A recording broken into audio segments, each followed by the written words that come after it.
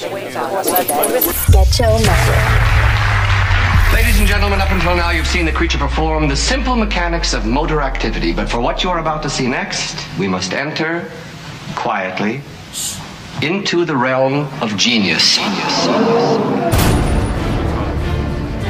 Ladies and gentlemen, mesdames et messieurs, Damen und Herren, from what was once an inarticulate mass of lifeless tissues, may I now present a cultured, sophisticated man about town.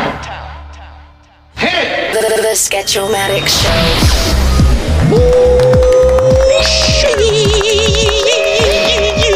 Sketch-O-Matic. Yeah. Sketchy. Woo! Yeah. The Sketch-O-Matic Show podcast. Oh my God. Back again. Always thrilling to be here with you. I appreciate your company and your business right here with me on this brand new, fresh episode. 9.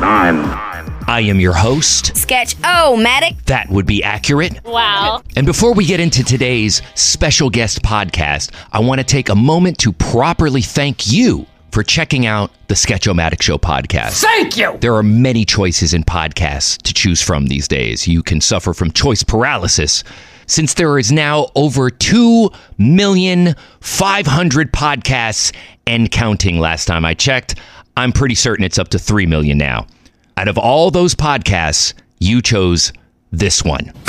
Thank you! Let's get into this week's brand new podcast, where my special guest this week shares quite a bit about his rise to radio, the other possible career paths he might have gone down if radio didn't call him back, because he had traveled through many roads trying to break into radio and getting the rug pulled out from underneath him on several occasions, almost to the point where, well, maybe it's time to get a regular job. But a miracle happened. I'll let him explain it. Without further ado, episode 9. Let's dive in. Oh my God. Special guest from REAL92-3, Chuck Dizzle. That's right, what the TikTok lady said right there. You heard her. Yes. This is going to be a throwback and a whole different type of podcast episode, because I got radio history, friendship history, family history. Yes. Chuck Dizzle of REAL92-3. It's so wild, Sketch, that you're in here right now. It's a dimly lit studio. Yes. This really reminds me of one of the first times that we've had an encounter. I don't know if you remember. Oh, I vividly remember. Absolutely. Beat, yes. right? 100.3 The Beat. The good old days of The Beat. Yo, so people know Sketch is this. Well, it depends on when you know Sketch or how you know Sketch. Yeah. Such a loving guy. Such a great individual. Thank you. Sometimes. My first interaction with Sketch. Is this the bad one? Oh my God. It was. Okay, you go ahead and say it, because I want to use this forum to podcast publicly apologize to you profusely. I was waiting for this. Go ahead. Go ahead. The first time we met was me railing at you. So go ahead. I was doing overnights over at 100.3 The Beat. Now, this is my first on-air gig. I'm nervous as shit. This is super late night, and I guess there was one major promotion that was going on with The Beat. And you'll give me the backstory, because you can kind of like paint the picture for me. But sure.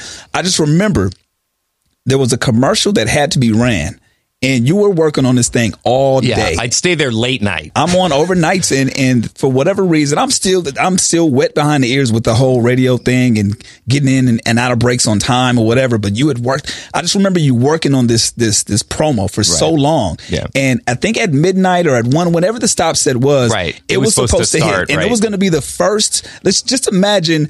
Right now, for the people that are in Los Angeles, Big Boy's Bankroll, right? One of the major promotions for the station. Right. It's hitting at this time, and it's the first time it's being announced.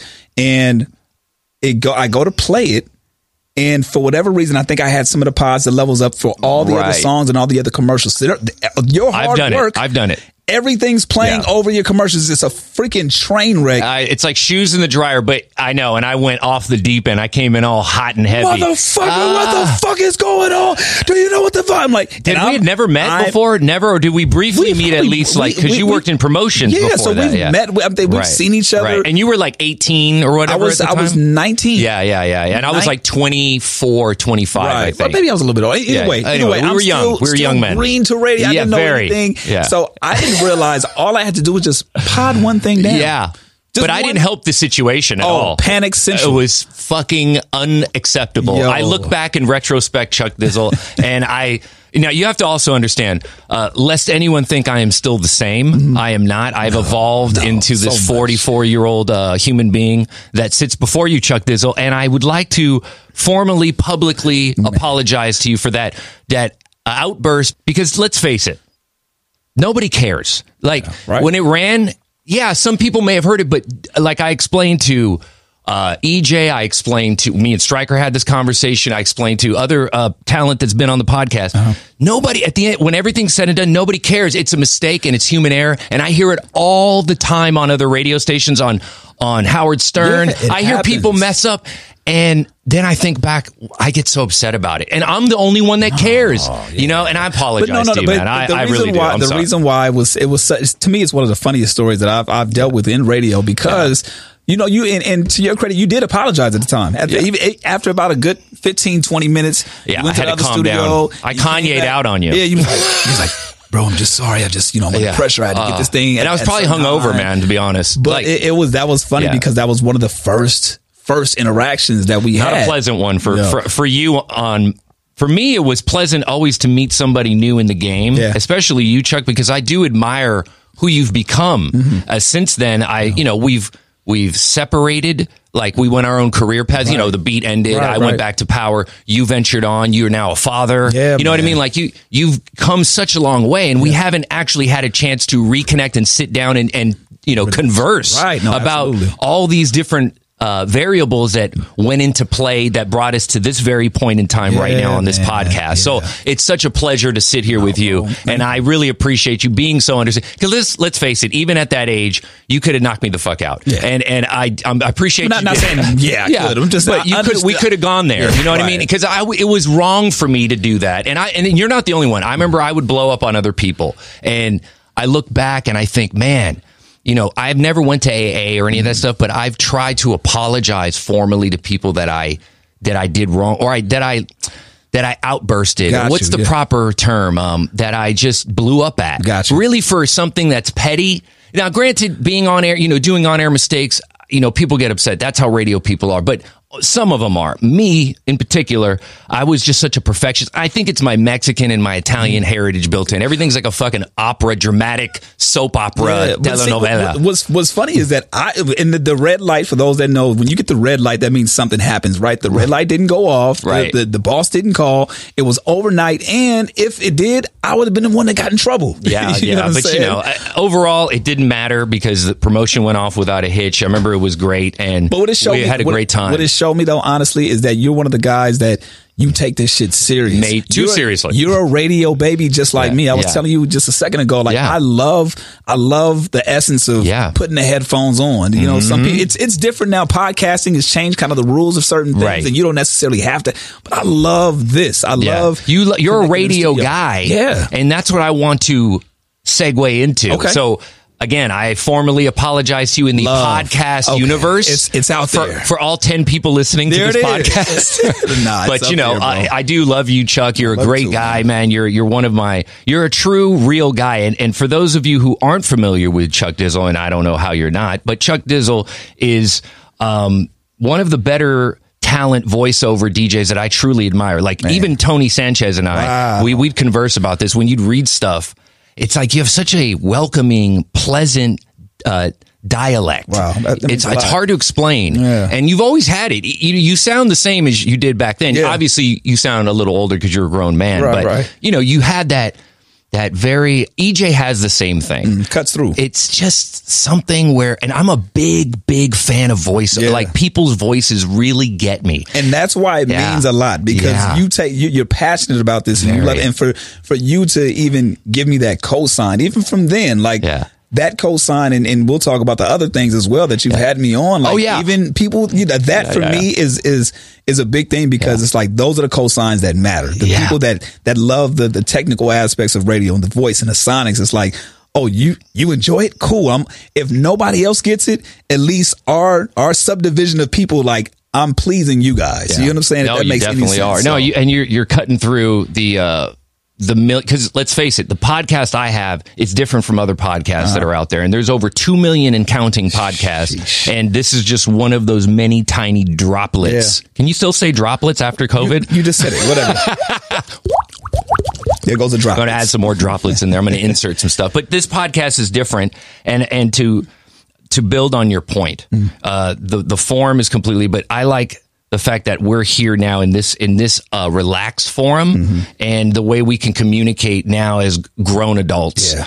I really appreciate being able to do that and having access to talent such as yourself and a relationship with. Exactly. That's important too. You know, because we do have a relationship. And also, let me just quickly rewind just to what I was saying earlier about it. I was like, if you're into the party favors, I get it. I was there. But just keep in mind that those hangovers are gnarly as fuck. Man. And that's what made me do the outburst. I think I'm not saying it's all that, but it definitely is a variable that plays into being irritable. And when you're irritable and you're under pressure, it's not a good mix. Yeah.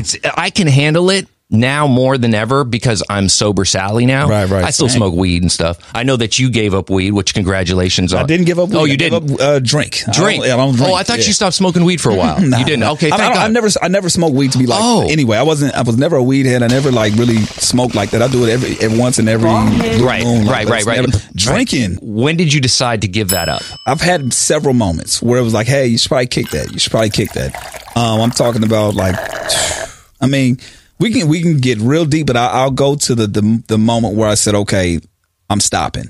Is DJ Hed, my partner, Homegrown Radio. I've known him for 15 years, some change, right? Shout out to Hed. Yeah, he actually pulled up on me one day. Oh, yeah. And this was after a night of me partying, going to an event, and coming back to the station drunk. Now, when I say drunk, I'm not like, no, but you're inebriated. Yeah. I've done that many times. And I'm on air with this, and I'm thinking, oh, this is typical me being loose, right? Having fun.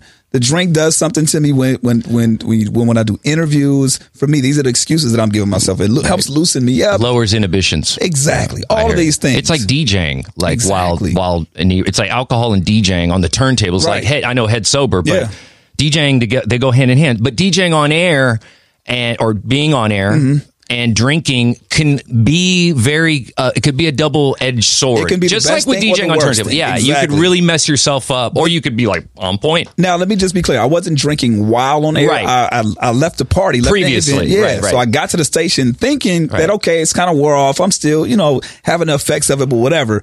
In my mind, I sound just like I'm sounding right now. Were you slurring? That's the thing. I don't remember that. Hed stopped me in a couple of breaks. He's like, yo, hey, man, like, I'm like, and Hed is real technical too. Like, he's the guy that me, again, being a radio person, I love listening to the music in my headphones. Yeah. He hates that shit as a DJ. So it's like, he DJs without headphones. Yeah, he does. But it's like when we're in studio, he doesn't like the songs to be on and us like talking about our breaks or anything. Like, I see. So that's just him. Sonically, he's that person. Let's have complete silence while we're talking. Focus. We don't need to have music while we're talking. I'm the opposite. I like to have the music on. Yeah, you like to feel it. I like to feel it. In context with the music. Exactly. I mean. Right. So he's trying to tell me in that moment, like, hey, man, you're not on point. You're not on point. But I'm like, man, you're just being you. Okay, whatever.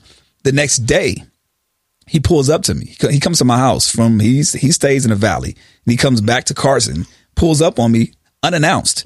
And he's like, yo, man, what's the deal? I'm like, what are you talking about? He was like, I tried to tell you last night, like, yo, you wasn't on point. Right. I can pull the tape if you want, but you were slurring, this, that, and the third. And I'm like, oh, damn, my bad. He's like, no, bro, like, for real. Like, this is concerning.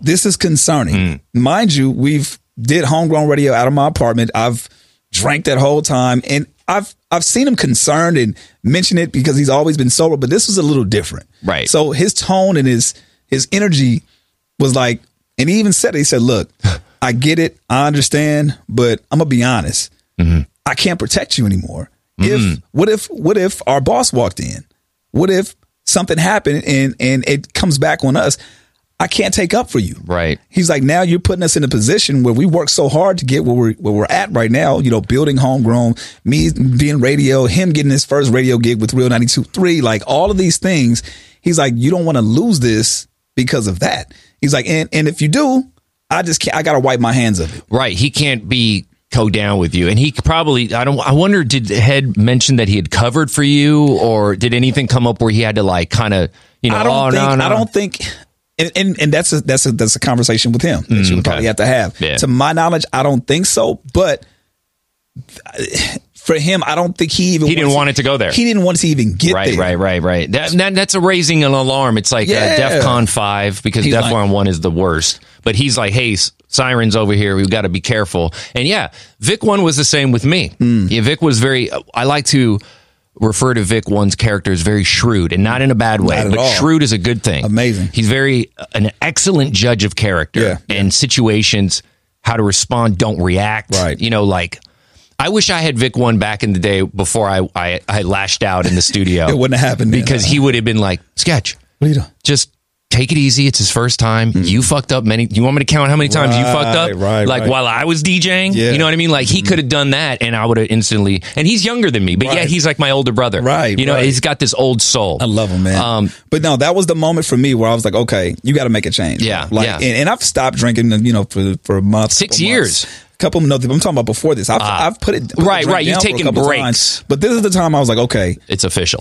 I got to stop, and I didn't even have a date on how long I was going to do it. I just said, all right, we're just going to put it down and go from there. And then from there, I made a list. I'm like, look, these are the things that I have to lose, right? Career wise, you know, just got a Real 92.3. We had been in Real for about a year, right? Now I want to get into how you got to Real with Doc Winter. Yeah, man. Like, I want to talk about your life post 100.3 after that change. Yeah. What did you do after that? So 100.3 The Beat obviously changed formats, and I went from overnight. This is 2006. Yeah. So I'd gotten on overnight. Just gotten on. It was like maybe a month, and then everything flipped. Yeah. Maybe 2 months, and then everything flipped. But you were just fresh. You were ready to go. Ready, man. And you were 19, 20 years old, about to do overnight. So ready. Oh, my so ready God. at this point, right? So then,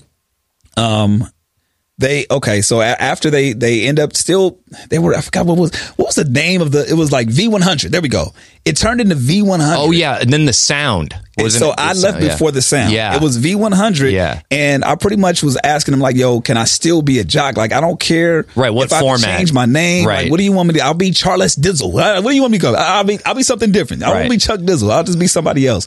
They weren't having it. And so at that point I just, I quit. Right. But my 2 weeks notice. And you were very young though. Yeah, can you say how old you are now, or do you? I'm 39 now. Wow. So at that time I was 20, because I just graduated from college. I was 22, 23. There we go. Wow. Yeah. So I was that young, right? Yeah. So to make a long ass story short, I sent my resume out to so many different stations, tried to get on. Things weren't working out. Nobody was responding to my shit. So I was like, okay, had to deal with that. K-Day comes about. Right? Yes. I had a friend who wanted to Long Beach stay with, who actually became the promotion director over there. She was like, hey, I know you do radio. Like, hey, promotions is your thing. Would you want to? I was like, hell yeah, let me get in. Right. Got in, worked my way up to becoming on air over there. And then they collapsed. What now? Was this the first round of K-Day? This is the second round. Okay. This is when it was 93.5 The Beat FM, and then it turned into K-Day after that. It was a weird 93.5 K-Day, but there was, I remember, okay, God, that was a weird time. That was a bizarre time in radio for sure. Oddly enough, go ahead. This is the last time that I saw Theo, because Theo was the program director at the time. Oh my God. At K-Day, the Beat FM. Yeah. And he was doing, he made his rounds to one of the events that I went to. This is before I got on air over there. And I was doing promotions, and he saw me at this, I think it was a church. I forgot what church it was. He stopped by, and I'm saying all this to say he literally faded off, like just He was done off. with radio. He was done with radio, but I'm talking about like literally he came to the event. Hey, nice to see you. Okay, good job. Okay, I'm out of here. And that was the last time I saw him. And that was the last He time never even said goodbye, I'm out. That was it. Wow. I think he was done That's such a after that. Batman move. Hell yeah. 92.3. What's up, Theo? Chris, What's up? what you doing? Nothing. Watch TV. And? Kicking back, talking to my homie Matt. Listening to 92.3 B. Jeez. But anyway, so Right. K-Day ends up flipping formats, and they go from the Beat FM to they're going back to classic hip hop. They took all the jocks. Oh off. yeah, I remember they did old from today and back in the day. It was right? a weird, like I said, it was a weird time. Yeah. So they rebranded to what they are back again today. Right. It was classic hip hop, no jocks though. So I was stuck doing board out work over there. But you were still in the game. I was still in the game, Yeah. and around this time, this is when we started doing Homegrown from Long Beach State. Because mind you, I graduated in 2005, but I still had a key card at the station at Long Beach State. The radio station. Yeah, I was right, still right. doing college radio, but I'd hacked the site so that it went directly to homegrownradio.net. Look at you pirating. Yeah, exactly. I love it. Making it happen. Yeah, I Making it did a work out. pirate station too. Making it work out. So when K-Day fell through, I ended up getting let go over there. I went full-fledged with Homegrown. So, Now, Homegrown and you and DJ Hed. How did you and DJ Hed meet? So me and him met through a mutual friend. Rest in peace to my boy Smarts. He saw what Hed was doing over at Cerritos College and what I was doing at Long Beach State. He's like, look, you guys kind of do the similar shit. You guys need to know each other. I see. Just one of the I knew who he was. He knew network. who I was, but he's like, you guys need to actually meet. We met and I was like, yo, I'm going to be taking this thing out of here soon. I got to be out at Long Beach State pretty soon. Let's link up. You're doing the DJ. That was when he just started doing the DJ. I knew him as like a personality before. So he just started DJ. I'm like, look, if you can just come to my house, I'm going to bring this shit from Long Beach State to my house. If you can just DJ, I can focus on the interviews and the talking. And then from there, he pulled up one week and we just been inseparable ever since. Right. Yeah. You guys are good, perfect balance, yin and yang, right. for sure. So to get to my point of all this, right. I've had my stints in radio. I worked at 100.3 The Beat at this point, and I worked at K-Day. I was good with just building Homegrown, and to this day, I'm still that way. It's like I've scratched that itch. I'm good. Can we dive a little bit into Homegrown really quick sure. about what is now Homegrown is obviously because of the weed, right? Weed Homegrown or no? No. Is that but it's a play on the name, right? It's a play on it doesn't mean homegrown weed, but it's mean homegrown within LA. Exactly. Right? And why Homegrown though? Because it's those that are on the come up. The real story behind it though is that before radio, even though I had a love for radio, I was doing production also, like making beats, right? Yeah. And the studio that I had, or the production company that I had, was Homegrown Studio Sounds. Now, really quick, again, I'm sorry. There's so much to unpack. Yeah. Homegrown is a podcast. It's a podcast now. Right. Now, this is pre-podcasting. Yes. Now, podcasting was starting to come out, but nobody really knew what it was. Ironically, we had our shows on iTunes and Apple before it was a thing. Yeah. I remember DJ Vice used to do that. But it was music related. Yeah. Yours is music related as well, but talk. It was like a radio show. Yeah, so I mean, Homegrown really started because my days at the Beat, my days at K-Day, I saw all these artists that wanted to get their songs on the radio and they couldn't. So I'm like, well, look, let's just start this thing. I have the ability to do it with my own platform. Let's make it happen. And you're essentially you're one of the first hip hop podcasters in LA that I know of. To be honest, because if you take it way back then and you were putting stuff up on iTunes, technically, yes. Then that's a good way of putting it. If you think about it in retrospect, the only other podcast in that sense, I would say would be, and I got a lot of, game from my girl Devi Dev. They had a thing called Zombie Radio at the time, and they were highlighting a lot of the same artists, J Rocks, the Kendricks, Glasses Malone, a lot of the artists that were coming out of LA, and we were all highlighting them around the same time. And they were doing the same thing on iTunes.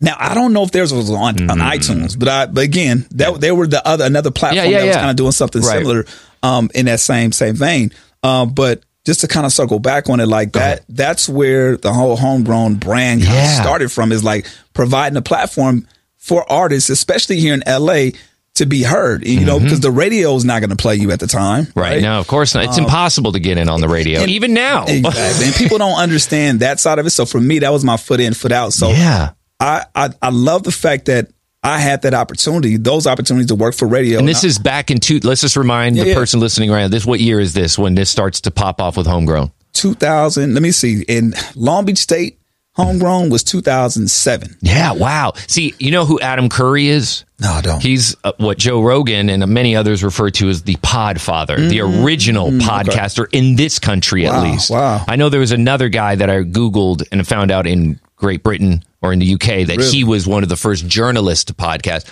But to make a podcast a real thing, that was Adam Curry. Really? That's he's like, so all hail Adam Curry, the Podfather. Right. Yeah. But to seriously think about this, though, in your sense, in your field of hip hop, radio, urban radio, all that stuff, all the variables of working at 100 through the beat, K-Day, and being so young. Yeah, man. I mean, you really pioneered something, and it evolved into what it is today. It's wild to hear it, but a lot of people now, even going back, people tell me like, yo, I just remember the early days, or I remember there's different pinpoints where people have listened to, my journey through Homegrown. It's like you have the people from Long Beach State, then you have the people that listen from when we were in the apartment, then you have people that listen from, obviously here at Real 92.3. Yeah. So what happened was Hed, throughout this whole time, Hed had never really worked for radio. He'd always wanted to work for radio. So when there was news that Big Boy was leaving Power. Oh yeah. So now we're gonna fast forward, and I'm gonna insert the fast forward sound effect, right? And then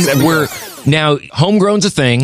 You are hearing word of which sent shockwaves through the radio realm. Everybody saw Big the Boy picture. Leaving. No, everybody saw the picture that Big Boy posted with his kids that one day, and and everybody was like, "Why the fuck is Big Boy not on air right now?" Right. Oh yeah, that was another thing. That was the one thing. But the funny part about this, red sign. It was like, wait a minute. Yeah. And then when news came about that, he was on Real 92.3 and it's this new station. Yeah. Hed was like, there's no way that there's going to be a station out here in LA and I'm not going to be a part of it. Wow. But me, I'm like, I've already done 2. I'm good. Did you guys know who to talk to get? I want to know about this segment of the story, which is fascinating to me. How did you get in contact with Doc or AO? So what happened was, shout out to Fuzzy, the connector. I should have guessed. Now shout out to Big Fuzz. All known Fuzz because of who he is. Like he's a staple in our lives as well. In radio, in hip hop, in LA, Fuzzy is another pioneer. He was the one that you would see out in the streets. So that's how I met him. I would catch him at different events. So I knew who he was. I knew him by face recognition. He, probably was familiar when he had the dreads, the glasses. Yeah, man. And so Hed reached out to him. He was like, look, Fuzz, I know some shit's brewing. Fuzz being Fuzz, like I am. And you didn't know Fuzz, or you knew acquaintance, but you knew through the network. Yeah, I didn't have his phone number. Right. I think Hed got his phone number. Wow. And reached out to him like, look, I know some shit's going on.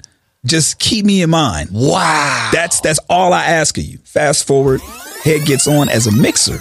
Okay. Now, the funny thing about this is that one of the nights that Hed was mixing, I just pulled up. Wasn't supposed to be here. Pulled up. We took a picture, and I think he got in trouble for that. Like Green, yo, you can't just be bringing people up here, right? Long ass story short, Hed is trying to transition from doing the DJ thing to do more personality work. So I'm like, look, let me work on with your air check. I do an air check every single year just to kind of stay tight on my shit. I always done that, right? Refresh your skills, hone your skills. Really quickly, just to not digress, but just kind of sidebar it. DJ Hed's never done radio in his life. At all. I remember I talked to him about this before. But you'd had your radio, adventures. Yeah. And then you were, not that you were done with it, but you were applying it to Homegrown, all your techniques. But then Hed comes along with the hunger, the ambition. Hey, I'm going to get in contact with. So he essentially builds this bridge, crosses the bridge, gets on air as a mixer when Real was just starting, and then works his way up to. That is called determination, my friend. And I love it. And it's like that's why there's nothing anybody can say about Hed. No, I agree, man. You know what I'm saying? I agree. You can say whatever you want to say about his personality, whatever. Like when he looks out for the people that he rocks with. Right. No, I know. So he fucks with people and he really takes care of them. Yeah, no, I know that. And I've had the pleasure of seeing him grow throughout the years. Totally. So like the Hed 2022-23 is completely different from the Hed 2007-8. You know what I'm saying? For sure. And that's another thing I want to talk about in this forum, in this podcast with you, which I want to get back to. Doc and everything connecting once you came into the picture and you pulling up. We'll get back to you pulling up and Hed getting in trouble. Gotcha. But really quickly, I want to sidebar again, splish splash into this other part of a million miles away from the person you used to be. I like to say that. I must have picked that up from somewhere, probably from Stern. I don't know. But it is a good angle and perspective to look at things. I feel like I'm a million miles from the man I used to be, from the young man I used to be. Facts. Yeah, I've evolved. Yeah. People say, like, and it reminds me of this because you said you can say what you want about Hed. What you said about him being 2007, 2008 DJ Hed to where he is now. Right? I agree. It also applies to Nipsey Hussle. Yeah. Look at what he was back in the day, you know, when he was doing his thing, when he might have been banging, you know, doing this, doing that, getting into trouble.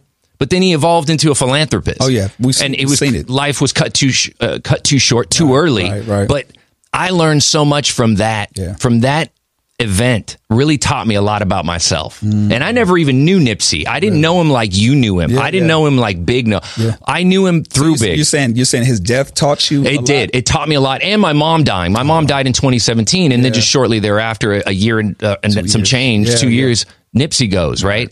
And that was, to me, when he said this one line, and I'll never forget, I always play it in my mind when I feel like things are getting too harsh, like it's too much, right? And I can't handle it. And he goes, it's supposed to be hard. It's supposed to be a burden. Yeah. It's supposed to make you feel uncomfortable. And you got to wrap your mind around that and accept it and embrace it.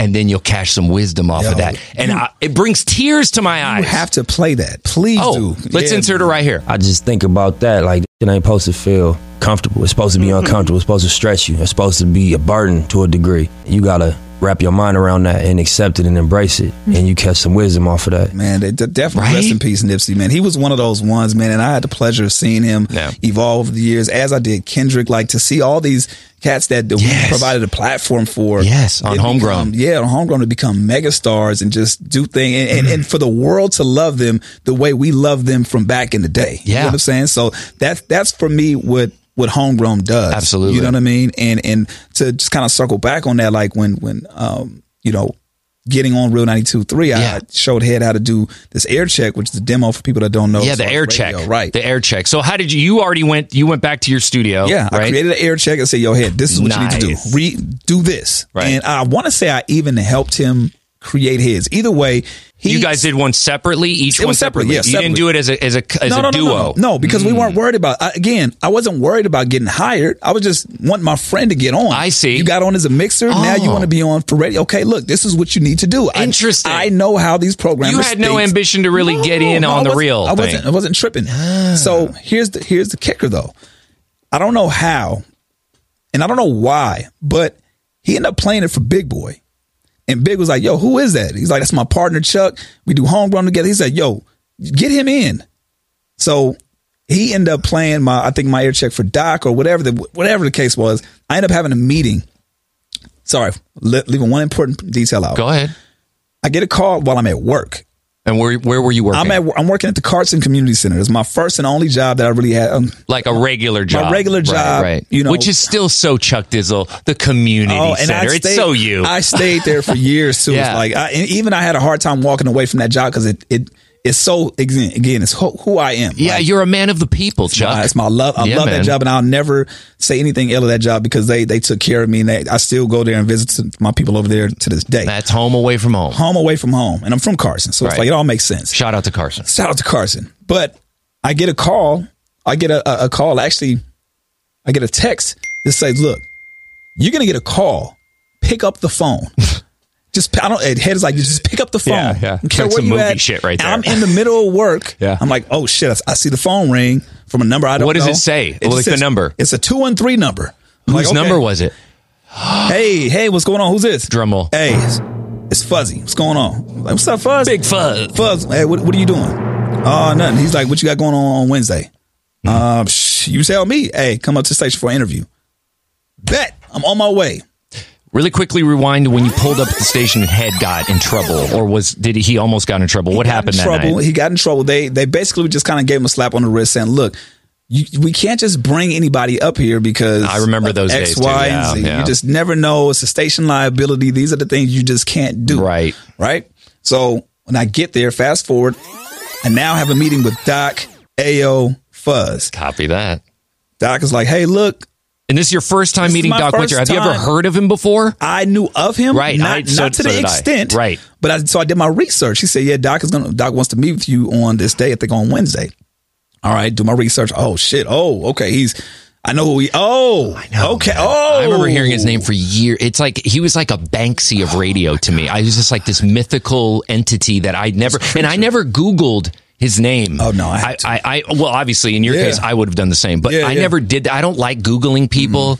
I like meeting them organically. But Doc Winter's been a name I've been hearing since 2003. I kid you not. Wow. And it wasn't till 2015 that I actually laid eyes on him. And it was like, holy shit, dude, this is him. Here he is. And he looks in the dynamic he gives off, the aura. It's like this guy is like a radio Obi-Wan Kenobi. Exactly. Right? These aren't the droids you're looking for. Exactly. Of hip hop, urban, I mean R&B. Go ahead. No, but that aura is the same thing. I walk in, it's Fuzz, it's AO, and it's Doc, and Doc is at this desk being Obi-Wan Kenobi. You know what I'm saying? He's doing his Doc-isms. Just, hey, so,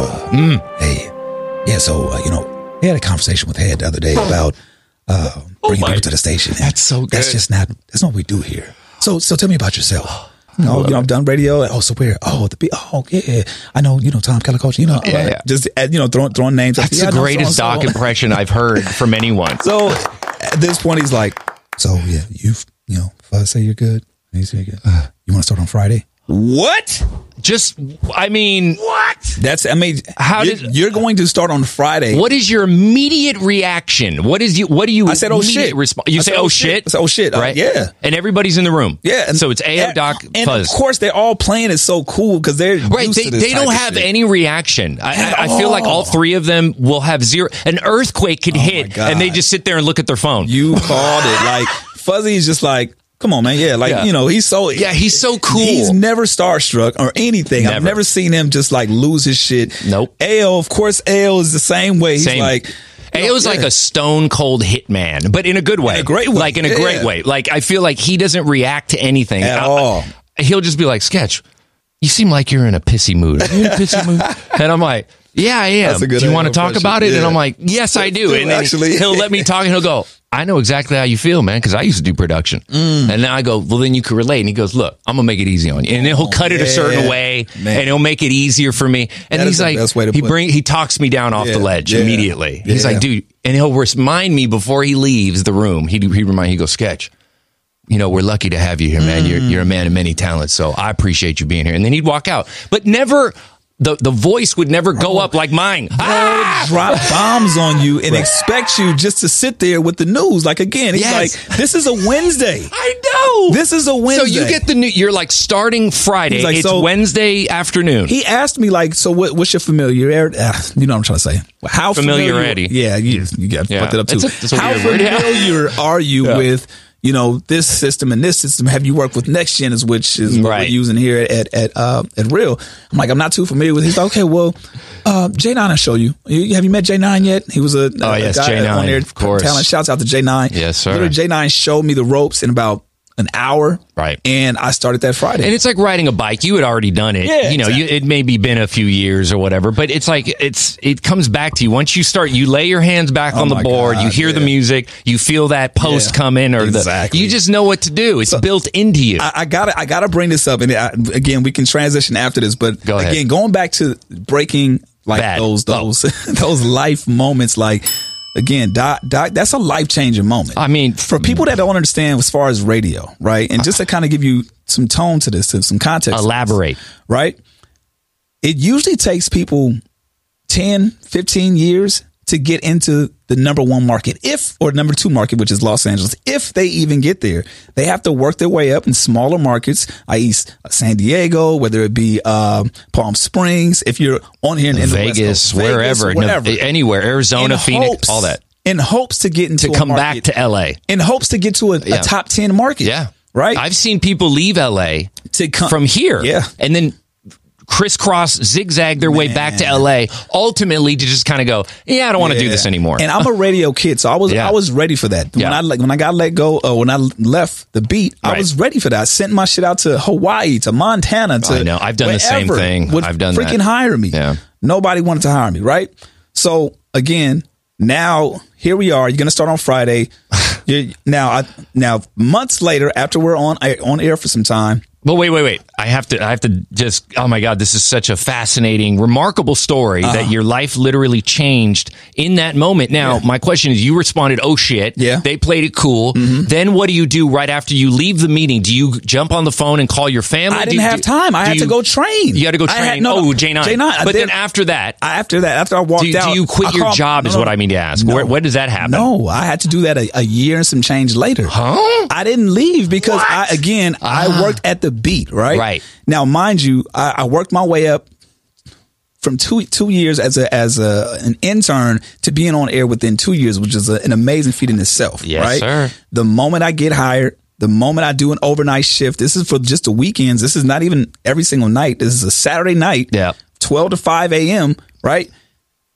I get ready to say, okay, I think I'm going to hand in my 2 weeks. The station cans. Fuck. Okay. A couple of years later, again with K-Day. I'm there. I'm like, okay, this might be the moment. And I get a DUI. Fuck some shit up. I've done that too. I have to make money. That plays into the whole sobriety shit too. That happens sometime. And then the K-Day thing happened. So the job has always been on the back burner, but it always was there to support me too. Right, of course. And they understood. They knew this was a passion of mine. So they're like, hey, look, as long as it doesn't interfere with what you got to do here, keep That's doing so your lovely thing. of them. And not every job is like that. No. So I loved them to this day. So when I got the job at Real, I'm like, fuck that. I'm not quitting. Right, you're not going to turn your back on them. But do you obviously ease your way into a transition, well, right? Things were happening. I was getting more opportunities and it started to like conflict with my work schedule. Right. So I just told my supervisor, I'm like, hey, look, this is what's going on. Right. She's like, yo, go do it. Right. She's like, you know what this reminds me of? It reminds me of Tyler, the Creator, when he worked at FedEx. Remember that story? No, I never heard the story. He's told this a few times, but when he was on Big Boy's Neighborhood, he explained it as, he was like, yo, I was working at FedEx and I was surrounded by dudes that were just okay with pushing boxes for the rest of their lives. Yeah. And he's like, I'm not knocking that. It's a good job. It's a steady, the mail and packaging is never going to end as long as people are on this planet. Yeah. Right. Yeah. And it has good benefits, such and such, blah, blah, blah. But his boss told him, Tyler, you don't belong here. Really? And he was like, get the fuck out of here. Wow. And that's similar to my situation. Right. Maybe he's not there. Your people were like, you don't belong here, but you don't. But you don't belong there anymore. My supervisor, I got to give her a props. Her name is Regina Ramirez. She saw what I was doing and she's like, look, fuck it. Like, go do what you got to do. We're not going to take you off the schedule. We'll figure something out. And if 3 months goes by and you're still doing it, we'll do something on the back end we'll figure it out. You'll officially not retire, but it's like, we'll figure it out we'll phase it out and we'll reconfigure. You're not going to get fired and everything on the back end will work out. Wow. This is like family here. And I got that job when I was 14. 15. And how long did you work there? I was 14, 15 when I did summer youth over there, 15. And that was 99. Wow. And I left in 2016. Yeah, that's like 18 years. Yeah, I'm not a math guy. 17 years. About 17. Yeah. Let's just round it up to 18, considering that you stayed longer. Exactly. Sounds better. Yeah, even when you got to Real. And then once you transition, you get over here and you're on air and you're what shift were you doing originally when you first started? I was doing any shift that they wanted me to do. I was doing weekends and then I was filling in. But you and Hed weren't together yet. Weren't together yet. So how does that get into play? I was filling in for everybody at the time. Yeah. Every I remember hearing you come on and I'm like, damn, dude. It was so funny, dude. I used to work with this guy. And we would be remiss if we didn't. Let's rewind. Yes. And let's discuss. I'm going to have to insert our Ice Cube venture. This is Ice Cube. Now, that's why I have love for you because no matter what, I don't care how much you scream down on me, you put me on an Ice Cube album, bro. This is Ice Cube. And you know what? It wasn't just me. I would be even more remiss if I didn't say thank you and shout out and rest in peace to DJ Crazy Tunes. Oh, man. That was the man who called me.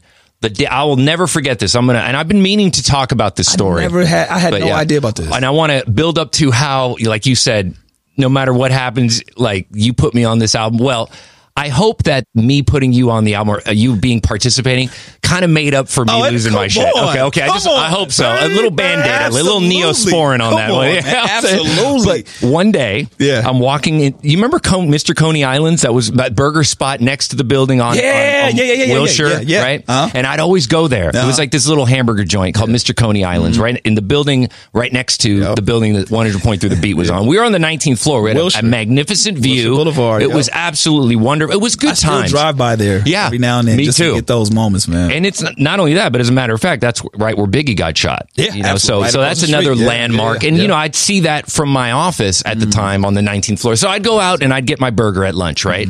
And I was walking out of the building and Crazy Tunes calls me on my flip phone back in the day, right? And I'm like, hey, what's up, Crazy Tunes? What's going on? He was like, yo, Sketch. Remember how cool and gangster he was? He's like, yo, Sketch, I heard you working at 100.3 The Beat. Are you still doing them cool commercials? That's what he referred to imaging as. Because when I was at 100.3 The Beat, I was the imaging director. For those that don't know, the person listening. Now I work in commercial production and I do imaging for Big Boy, but I'm more commercial production for iHeart. But back then at 100.3 The Beat, I was the imaging director. And Crazy Tunes knew this. So he hits me up and he's like, yo, Cube is going to put together another album. And I told him we should have some stuff that, like, because I worked with Busta Rhymes, Crazy Tunes knew about that. He goes, I want to do something like that for Cube. Would you be interested? I'm like, what? Same thing like you. Just dropping the bomb. Shit. I mean, and I'm walking to Coney Islands, and I'm like, and they already knew, and they're like, oh, you went to Cheeseburger? You know, it was a family that ran the spot. They were lovely to me. They knew me, and they just wouldn't even ask. They were just like, yeah, come on, we got make it happen, whip it up for Sketch. And then I was like, hey, Crazy Tunes, so what do I do? He's like, just come by the studio tonight off Lancashire. And I'm like, really? So had you met Q before? I met him through Big a few times, but you know, he didn't. I'm just kind of another schmo in the neighborhood. You know, it's not like I was nobody, but at the same time, he didn't really know me, but he knew of me because of Big. So when Crazy Tunes like, hey, Sketch used to work for Big Boy, it's not like Q was like, who? He was like, oh, I think I know who you're talking about. Fast forward, I get to Lancashire studio, to Cube studio. He's not there. Crazy Tunes there. It's just me and him. We walk in the studio. Studio's empty, really flawless. It's all clean. You know how studios are. It's that smell of the carpet and the equipment. And I walk in and I'm like, push a button. Yeah. And I'm like, is Cube here? And he's like, no, he's going to call us. So I get on. He's like, yo, Cube, I got Sketch here. Yeah. All right. Sketch. And he hands me the phone. And I'm like standing in this dimly, just like here. Right. And I'm like, hello, Mr. Cubicles. Yeah. Hey, I was like, hey, Cube. It's Sketch. How are you, sir? And he's like, yeah. So I heard you got some ideas for the album. Go ahead. And I'm just like, what? And I'm like, okay. So, and were you were ready at that moment? Sort of. I had ideas already. Okay, as soon as we hung up the phone, Crazy Tunes from Coney Islands, and I went back and I was like, oh my God, I called my mom. I'm like, you're not going to believe this. Gotcha, yeah. And she's like, Ice Cube from Barbershop? And I'm like, yeah. Why is it corny to handle your business? That's not corny, son. That's being a man. Again, I just don't want to make this about me, but this is such a fascinating story, and I haven't been able to tell this on the podcast this yet. Makes so much sense. I talked about the Busta Rhymes encounter, which was the first. Amazing. It was great. Yeah. But this is LA now, though. See, and now I'm talking to Ice Cube, and I tell him, okay, so this is Laugh Now, Cry Later. The album's, and he wants to release it on 6/6/06, right? 2006, right? It was 06. Wow. Yeah. And he's like, so I'm going to release, and it had been at least a decade, I think, since he had released. But it was a while. It's been a while because he was doing movies. He was doing a lot of directing this, You're that. Right. That was one of his first albums. To return. Yeah. Right. And so I said, this is where you come into play, and everybody else that I used for the interludes and the intro. And I'm going to play, obviously, a good piece of it. But when I thought about it, I said, well, all these factors of him coming back from kind of what's it called, hiatus, right? Yeah. I said, Cube. So I'm on the phone with Cube. I said, this is the idea I have. I want to interview people on the street, right? Quote unquote on the street. Really, it was people at the station. And maybe a few people I pulled in from the street, actually. But I said, I want to interview people and ask them, when you hear the name Ice Cube, what's the first thing that you think of? And then we tie all those reactions together and make like a newsreel type of situation. He's like, yeah, I'm feeling that. And he goes, but you can't make it too long. I think an intro should only be 15 to 30 seconds tops. And I'm like, whatever you want, Cube, whatever you want. I'm going to make it longer so you can have options of what you want to keep. It's like, I like that. Yeah. And then fast forward, I get back to the station. I start working on it on a piece that night, and you were one of the first people. I remember you asking me that too. So like, you explain. Go ahead, take it. I remember you pulling me into the studio, and again, this is, I don't know how long ago that encounter was, because this is 2006. Yep. My first time on radio and really in that building. And I remember you pulling me to the side and say, "Yo, all right, I'm working on some shit right now. What's the first thing?" You turn the mics on. What's the first thing you think about when you hear Ice Cube? And I remember going, man, because at that time, just to give people a little backstory, like, I remember NWA, but that wasn't who I remember Ice Cube. Of course. I remember, because you're a little younger than that. I remember West Side Connection. Absolutely. That was my connection to Ice Cube. Ice Cube, Mac 10, Dub C, and that big ass W. And that's what I told you. I said, I just remember that big ass W going across the world. And Gangsters Make the World Go Round. But obviously Bow Down and all that. Gangsters make the world go round. What the hell is Ice Cube talking about? That's how you get these here parked in your mouth. It's the bandana swagger from the #1 clip. Let it rain, make it bang. Nigga, rewind my part, fool, and bow down. And I told you that, and I said, and then remember I asked you, what? Go ahead. You was like, you said something to the effect of, can you mimic Ice Cube? Or I forgot what it was. What like when you hear it? What do you think of it? What makes you say out loud? I started thinking of Players Club. So I was like, yay, yay. And I was like, play it again. And I'm giving you all of these sound bites, giving you my stories and all. I don't even think you told me. I think the album came out and you said, I used some shit. And I don't even think you told me to take out the album. So I buy the album on my own accord anyway, because it's like, yo, Cube. I bought it too. I pop it in, and on the fucking intro, I hear this big ass W. I'm like, oh, shit. I know. And then to top it off, you did it was, I guess and you can tell me your part on this. It was that, and then the lead single, Why We Thugs? It was Why We Thugs, Why We Thugs, which was fucking hard. Yeah. There was another little interlude, right? Another bit that went into it, and it said, play it again. Or something. I forgot which one you used. It's definition of a West Coast G. Yeah, that's the beginning. The definition of West Coast G is the intro. And then there's another part that Mo Dave is also on. Shouts out to Mo. Yeah, DJ Mo Dave. Wait. Yeah, I have to give him props, because Mo Dave, Nautica De La Cruz, Cat Dog, DJ Dents, Angie B, these were pinnacle people in my lives. A1, Spin, like Tawala, who's here now with Mo Kelly. Tawala was the one that gave me a call to say, hey, you want to do overnights on 100.3 The Beat. Amazing dude. I'm shouting them all out because, go ahead. And then specifically Mo Dave too. He's somebody that I haven't mentioned when people ask, like, yo, who was like one of your inspiration, motivations? Not necessarily inspirations, but he was one of those people. And I don't think you remember at the time. This is when Steve Harvey was at the station. Of course, I remember. There was a law in the station that you couldn't go in. Well, for me, they told us promotions people, street team, you cannot go in the studio, at all. Yeah, this is straight. This is a sacrament. You can't touch it at all. Right. Mo Dave, Angie B, Nautica De La Cruz, Cat Dog, DJ Dents. These are the people that are on the weekends. Well, not Nautica. DJ Hideo.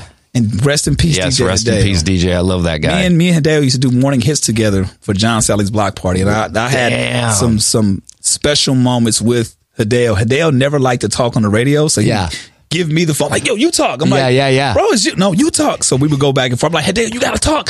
And to Hideo, I still, me and my boy Manny Montana. I gotta shout my boy Manny. Oh, I remember Manny. Manny, he's an actor now. He's an actor now. Thing.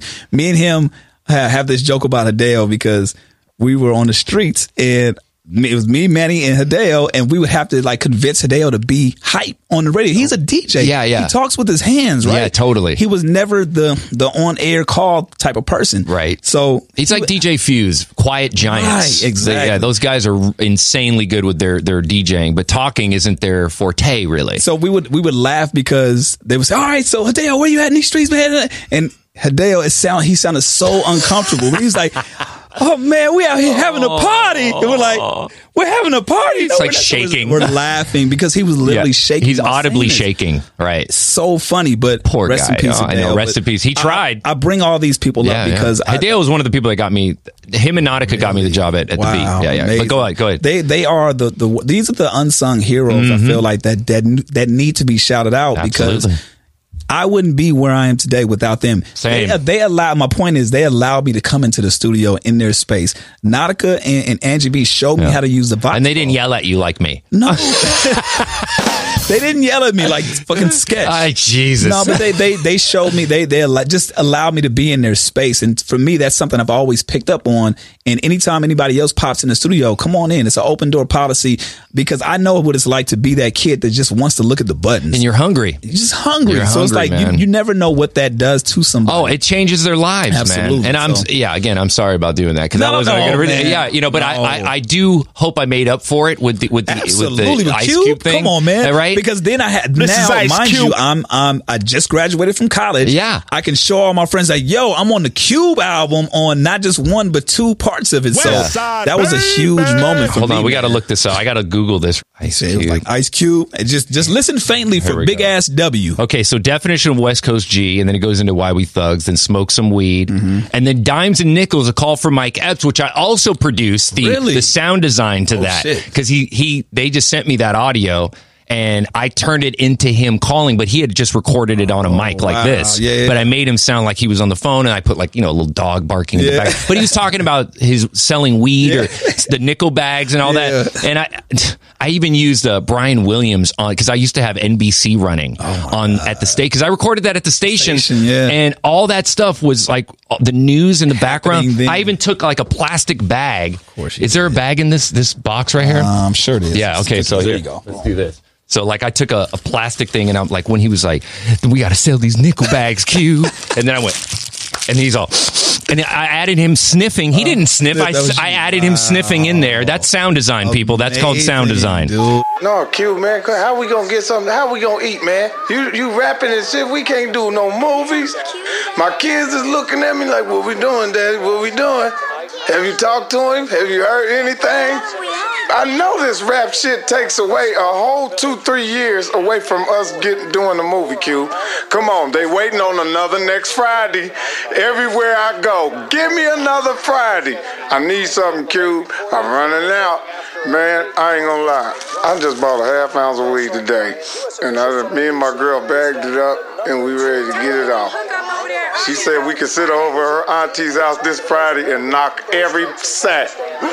By Monday, we better sell the whole half ounce. I'm going to flip that, get a whole one. Take the whole ounce, flip the whole ounce. By that time, everybody, word of mouth is that I got dimes and nicks. I'm going to take the whole ounce, flip it, get me two. Two make a 4 Mac. I'm taking the 4 Mac and flipping, and I'm going to have 9 of them. Come. Q, just come back to me. Then going into track 7, as you stated, 2 decades ago. Jeez. That's what it was called. 2 decades ago. Yeah, that's right. Oh, that was the interlude. The interlude. That's what it was called. So definition of West Coast G, Dimes and Nicks, and 2 decades ago. I just want the people to listen. Whenever you hear Big Ass W, that's Chuck Dizzle. And Play It Again. Play It Again. I think the Play It Again went into Why We Thugs. Yes, that's right. Oh, yeah, I mean, and then I remember there was like I interviewed. Remember Cliff Kippy? Yes, that's him. Yeah, Clifford. Oh my God, Clifford was like, he worked in sales. Yes, he was one of the sales guys, and he was all, I just think about what he's going to do next or something like that. And I remember just asking a bunch of people, and some of them I had repeat what I thought they should say. Right. But I want to dive into this part of the Ice Cube story with you. Is the fact that when Clifford Russell, that's right. But Kippy was his online social, right? Right. Yeah. So. Yeah, shout out to Clifford Russell, man, great guy. And then, but with the intro in general, there was a moment where he was not about to use it. Are you serious? Yes. So wait, the whole thing? The whole thing. Well, kind of. From what I understood, see, the definition of West Coast G and 2 decades ago were one piece. They were one intro. Too long for him. And for him, and then he didn't realize, see what I did, and this is before I really knew what mixed in key was, but as my DJ ear would tell me, when I do promos and stuff, everything was like on a beat, especially in hip hop, and everything landed, right? Yeah. And it would all be beat match, 100.3, the beat, right? Side note, right? I just went down to the mail room. Somebody still sends mail to 92.3 to be here at Real 92.3. It's engraved in people's souls, man. It's tattooed on people's brains. It meant so much. But yeah, so I make the whole intro as one piece. The mic eps call is separate. I send it to Crazy Tunes, and then I remember being at the station, and Crazy Tunes calls me, and he's like, "Yo, yeah, Cube's not really feeling the intro, man. I don't think he's going to use it." And I'm like, wait. I'm like, Tunes, listen. Wait. I was like, tell Cube, play the intro, and then play Why We Thugs right after. So when the intro ends, it goes right in. And he was like, okay. He was like, all right, what you mean? I'm like, it's in key with the song. It matches perfectly. Represent South Central. We represent the West Side. We number one over on this side. You holding it down. Play it again. Ice Cube. Definition of Ice Cube. Definition of a West Coast G. Time out. So did they send you songs ahead of time, or you just knew because I knew because that song was already out, and we were already playing it. I believe it was his ballad song that he wanted to promote. So I was like, I knew it was going to be the first song. He told me that. Nearly 2 decades ago. Ice Cube. When I think of that nigga Ice Cube, I think of West Coast to the full. Big ass W.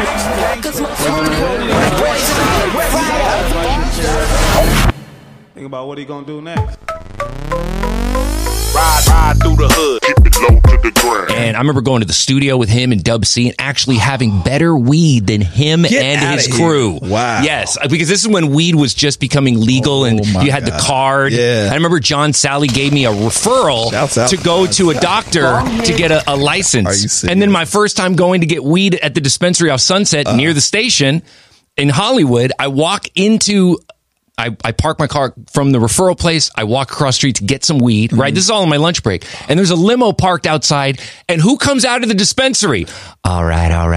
Matthew McConaughey. Get the fuck out of here. I swear to God. He walks out. I open the door. Random. He walks out. He doesn't say, all right. Yeah. He just walks. He's like, hey, how you doing? And I'm like, all right. I'm like, holy shit. He gets into the limo and they just drive, but he's carrying a little bag. He's got his weed. Wow. I get my weed. But that was just one of those moments where I'm like, I love living in LA. It's just so cool. So Hollywood. At the time, it was so entourage. You know what I mean? Holy shit, there's Matthew McConaughey with some weed. But yeah, so all right. Getting back to tunes, he calls me, he says the intro's too long, play it. It goes into the song.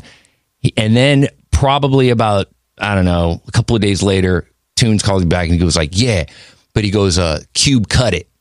He cut it in half. And I go, that's fine. He goes, but we're still using it and we're using the other part later. And I'm like, the way you suggested. Yeah, I go, but how is he going to do that? Because since it's connected, I was like, oh my God, I hope it doesn't sound butchered. But I trust it. Obviously, it's Ice Cube. If what he sees goes. Right. And I remember this too, Chuck, and we're going to get back to you. There's so much to tell you, but man. I'm loving hearing the backside because I've never heard this. Yeah, I've never had a chance to take all I remember is just you telling me, hey, record this. Yes. So it's like I'm loving and now, how long later am I able to reiterate this to you? I mean, so the album comes out, and I get it at the station. I actually bought a copy, but then I also got a copy, and I went out, I listened, and I looked at they gave me so much love on the cover and the credits. And then even now when you YouTube definition, it says by Sketch. Get the fuck out of here. It says my name in the fucking tag by Cube. It's crazy. I mean, he gave me so much love. And this is the point I wanted to make, and I'm going to end this Cube story right here. I remember him asking me once we were in the studio and we were really conversing about how the intro should sound, and he was showing me the album from his Pro Tools, like his engineer had it all laid out. Yeah. And they were showing me like the different things. And then Cube said, Sketch, so how much do you want for this? Right. And I go, man, Cube, I'm going to be honest. It's just an honor to be able to be in this opportunity. And for you to even ask me that question is fucking surreal. So whatever you think that it is worth to you, and whatever number that is, I'll be okay with it. I'll be fine, because this opportunity is fucking priceless. Yeah. And I'll be able to tell this forever. And he was like, all right, Sketch, I'm going to take care of you.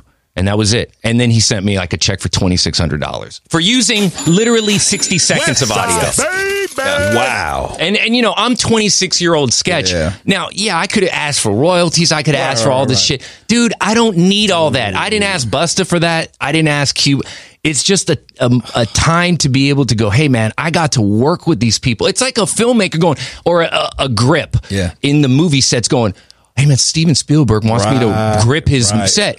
Well, how much you going to get? I don't fucking care. Especially being in that world and loving what it is and being a fan. Like in hip hop, exactly. He doesn't get any bigger than Cube, and especially in the West Coast. Oh my God. You know, and to be a part of his quote unquote comeback album. You know what I mean? Like that you had some moments on there. Yeah. Big moments. And oh man, I like, again, even you saying that, I feel the same way. And I didn't do anything but just give you a couple of But you were a part of it. You're a variable in that whole function. What I'm saying is I take just as much credit as you did. And you did the work. Absolutely. No, as you should. I'm like, I'm on the Cube album. Did you tell Doc that, by the way? I don't think it never came up. I never mentioned it, but it was just, again, to be a part of that was just like, it was just one of those phenomenal moments, man, because again, that's around that time, that was when I got my foot into radio. I just got my big break, so to speak. So it's like, I just and you put in so much years. You put in your 10,000 million hours. Oh my God! So it was like all these things were lining up, and it's like, man, even the good and the bad that happened over there is like those are one of those moments that I'll hold on to forever. Absolutely, so I appreciate hearing the backstory of that. It was great, man, and thank you for being a part of it, Chuck. Because I couldn't have done it without you. You're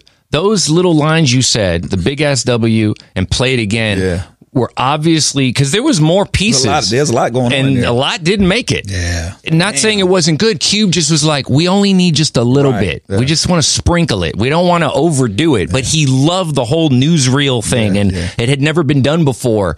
And that was, to me, like unprecedented. Not only this skinny kid from Culver City in LA, you know, like at 26 years old. When I was 19, I worked with Busta, and that was another thing that was just so surreal, man. And to know, and then, you know, all the trials and tribulations that follow in between those moments of like, oh my God, it's like this eruption of look what I can do. Not saying look at what I'm cocky. No, it's just like what's possible. I can't even believe that was me. Right. You know, and I want to bring it back to this when I talk about the million miles away from the person I used to be in evolving. I'm not saying I'm deeply flawed. I would love to get therapy. It's just too expensive, but I just think being almost 45 years old now and looking back at everything with sober eyes, again, I still smoke weed, but I analyze myself very much. I'm my own worst critic. And when I think about things that I've done and I've said to people, and I've, you know, not saying I was a total douchebag, but I knew I could certainly turn the fuck on that douchiness.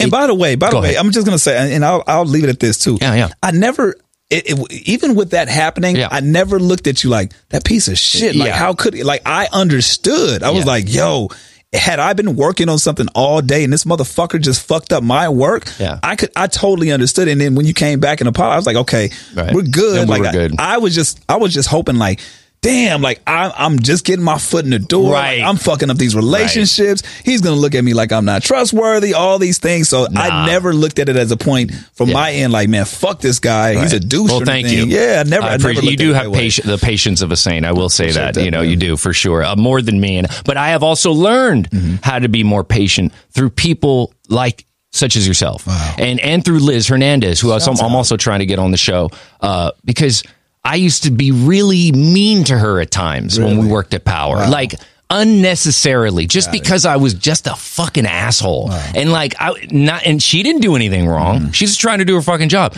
I just was so aggravated because why? I was just doing too many drugs, man. And I was having to be on the morning show with 2 hours of sleep, waking up at 3 a.m, being at work by 3. Man, it doesn't work well. So when you're trying to party at a young age and you have to work on a morning show, I advise you to really think twice about that. Please, you know, because it they don't coincide. Maybe if you work at night, but even you, Chuck, you worked at night and it wasn't a good look, right? I mean, I was sober and still had a hard, you know, because I had the opportunity, the blessing to work with the neighborhood also, man. And to do that, like it takes a lot. It takes a lot of discipline. It takes a lot of like just mental strength to kind of like be in that environment and be turned on. And it's not in a bad way. It's just like you want to perform at the highest It's level. like an athlete. Exactly. It's like, I remember Skrillex even saying this, the artist Skrillex, when he was being accused of, promoting like drugs and shit.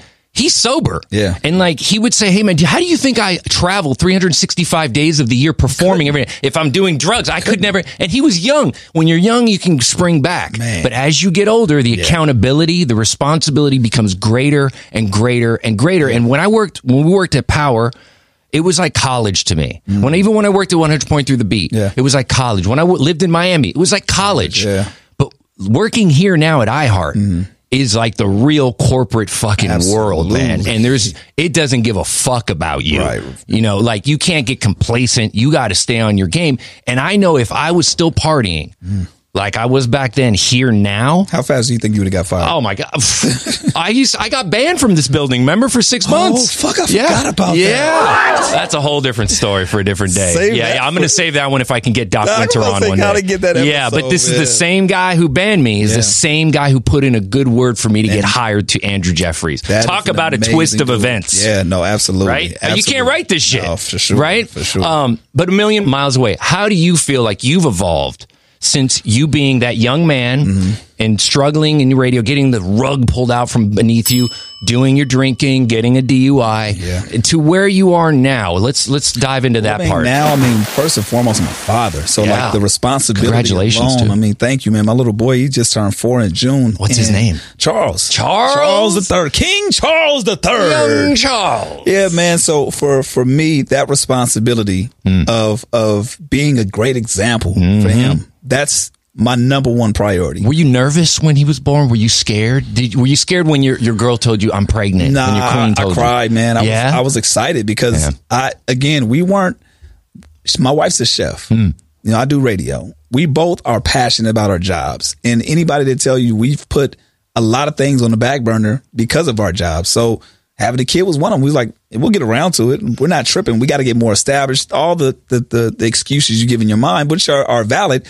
But when she told me, she was like, yo, I think, it's like, nah. She was like, I think, nah, take 2 of them. Let's just make sure. And I just broke down, man. I'm like, yo, again, well, I never mentioned this. My father passed away in 2011. Oh, shit. Right? How did he pass, if I may? He had a heart attack. And this is one of those things where it was a very public thing. We literally witnessed him die. Oh, wow. Yeah, it was like, it was one of those. My uncle had a heart attack, but he got a quadruple bypass surgery, but then died 6 months later of pancreatic cancer that was undetected. Are you serious? Talk about fucking stealthy shit. Wow. But please continue. I wanted to say I know how it is to experience something, but that's very traumatic. Yeah, no, absolutely. Not only traumatic seeing it, but just like, this is the man that I went to say, yo, I think this is the one. She's the one. You were close with your father. My dad was a pastor. So really? I wanted him to marry us. So he knew this was going to happen. That's crazy. I never knew that, Chuck. See, this is so revealing to me and intimate that your father was a pastor. Where? What city? In Los Angeles, South Central. Nice. So he was a pastor. Him and my uncle had a church together. They were both fucking Rolling Stones. They both were had interesting lives, let's say, coming up. So for them, turning their lives over was giving back to the community. Especially in that generation. A lot of crazy shit was happening, man, in LA. My father, I just seen a documentary not too long ago. My dad was a part of the Watts riots. Not really participating like that, but just in the mix of shit. I saw it on a documentary. Was he in that area living? Yeah. Wow. He's from Tennessee. My mom's from Louisiana. They both kind of moved out here and linked up. But yeah, he was in the mix of all that shit in the 60s, whatever, right? Wow, man. That's so revolutionary, man. Fast forward to this, when I find out I'm going to be a father, I think of those moments. I'm like, damn, I really wish he got a chance to meet him. Right. All of these things. So that's why, again, my father was named Charles. I'm Charles II, so I named him Charles III. Can we say the real name, Charles Dorsey? Yeah, that's fine. Because some talent isn't cool with that. Charles But I mean, Dorsey. I do love your name. It is so fitting for Chuck Dizzle. Yeah, because man. Sketch-O-Matic, my real name's Christian Ray Nava. People are like, where the fuck does sketch come from? Where'd you Right. get that from? That was graffiti that I would never finish a painting, and I would put just a sketch. The Dizzle for me, it was obviously my last name's Dorsey, but at the time, 2001, Izzle for shizzle nizzle. That was that was the whole lingo. So yo, Chuck Dizzle. Okay, boom. And people were calling me Chuck D back in elementary. I'm like, but when I got older and starting to do radio, I'm like, I don't want to beat Chuck D. There's already a Chuck D. Right. So Chuck Dizzle came. If you're hearing this now, then you know it's late as fuck. Let's do it. With Chuck. What up? Who's this? On Real 92.3. Charles Dorsey is so professional. I love it. It is. It's a great name. And that's why, again, to talk about 100.3 the beat, I'm like, yo, not 100.3. Oh, when it switched. It turned to V100, right. I'm like, yo, I can use my government Your real name if you need. No, we're not going to do that. And that's you still can. I even asked EJ this. I talked about, and I want to get back to your father real quick, but again, this whole podcast is about exploring and digressing and revisiting, reliving, etc. But EJ said, like I said, hey man, what other career paths? I wanted to talk to you about that. He had mentioned that he wants to be a news anchor, like on KFI, and then he did a KFI break. Really? Like a type, he was like, a 15-year-old was shot and killed on a corner of Martin Luther King Jr. Boulevard. Now, sources are saying they have no idea what had happened, but police are urging you to call Crime Stoppers at 213-577-TIPS. Reporting live from Martin Luther King Jr. Boulevard, EJ, KFI News. What other career paths? I want to ask you, would you ever want to do, because Charles Dorsey sounds like a news anchor name, you know, like, and you, with your voice, you could be that. I never thought of it. Never thought of it, but I do. I just love this field of radio. Now, whether it's exploring, it's documentation, it's voiceovers, it's all of these things attached to what radio is. Yeah. I think that's just where kind of like the lane that I feel I want to say feel the most comfortable, but that I just really enjoy. The universe of radio overall. Universe of radio, whether it be anything. So if Robin, program director of KFI, AM 640, came to you and said, hey, Charles, yes, we'd like to try you out, doing some news anchoring stuff for. I would, and the thing is, I would accept only if it kind of was along the lines of what I do now, right? Right. Highlighting those that are up and coming in a sense of local businesses, things in the community, community driven shit. I think that's what would make sense for me. Yeah. I wouldn't want to just report on the typical shit that's happening. Right. I would want to do it in my own way. That makes sense, though. That would be cool. So you report to where up and coming businesses, like kind of what we did during the pandemic. There was a campaign where all these local businesses were promoting during the height of the pandemic when everybody was working from home, and Tony and I were still here, and the place was like a empty spaceship, and it was wild. And I remember just vividly those companies coming up. And a lot of them were in the South Central area. Yeah, and it was good to promote that. It felt good to, and I'm like, why do we have to have a pandemic to be able to promote that? Yeah, right, we should be doing this all the time. But I guess, we're doing this now. And are you involved with, it brings me to my next topic or question within the question.